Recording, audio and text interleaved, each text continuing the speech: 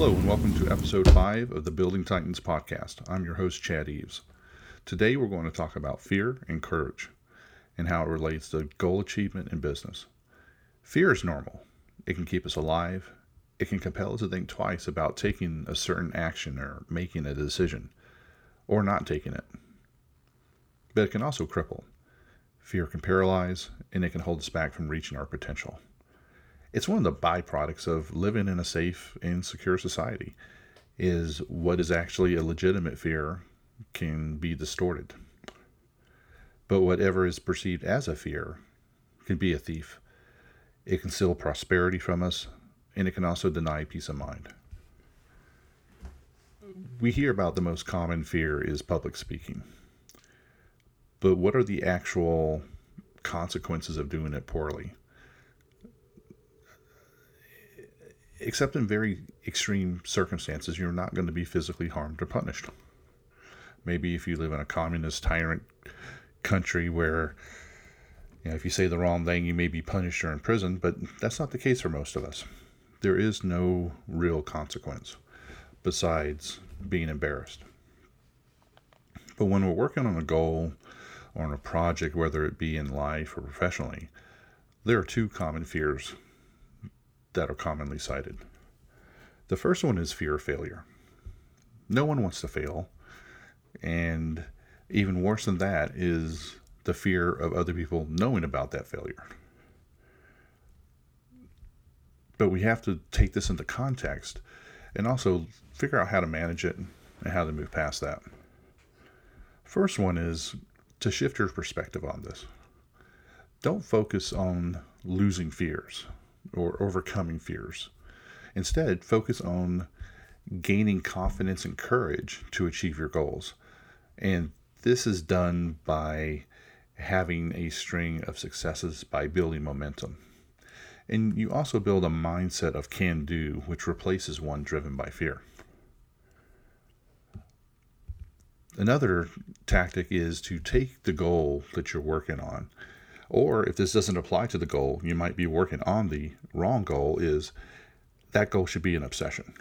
It should be something which drives you completely towards achieving it no matter any cost. Now, take that with a grain of salt within reason, but it needs to be an obsession. It needs to be something that will override the fears that you have. Write down the worst things that can happen if you fail. Accept that possibility as a potential outcome and determine if these outcomes are real, if they're material to your life, to your existence, to your health, or are they something that is not really as serious? Are they something that you can recover from or something that you cannot? And there's very few things that we actually cannot recover from in life, especially in a society like the United States that is very generous with second chances and creating a situation in which you can rebuild your life. The next one is to build momentum. This was mentioned earlier. You become an unstoppable force, and you take one small step towards your goal. A small step that's achievable. You achieve it. And then you do it again and again. And each time, make the task more difficult. But with those achievements, your confidence is going to grow. And that confidence will drive your courage to overcome your fear and continue to build in success. Another thing to do is review your associates. Are they fearful? And do they hinder your ability to succeed? If so, you need to decide which relationships to keep and which to terminate. For those you cannot or decide to keep instead of getting rid of, even if they're unsupportive, you need to develop a strategy for managing their impact on your life and your goals. This may be reducing your exposure to them or learning how to basically filter out their commentary. Aside from that, there are people that are going to think that you're rude. And this is probably going to be a byproduct of becoming obsessed about something, that you are completely dedicated to achieving a goal. And a lot of times these people that become critical of you, it's driven by a jealousy or a feeling of inadequacy when they compare themselves to you. Now, there's no need to be rude. To be focused, to be assertive is one thing, but that's not rude. People interpret that as rude and they'll be intimidated by it.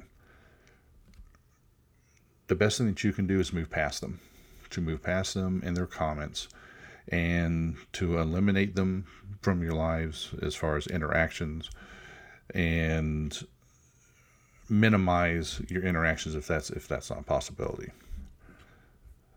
So remember, fear is natural. We all have our fears. Some are rational, some are not.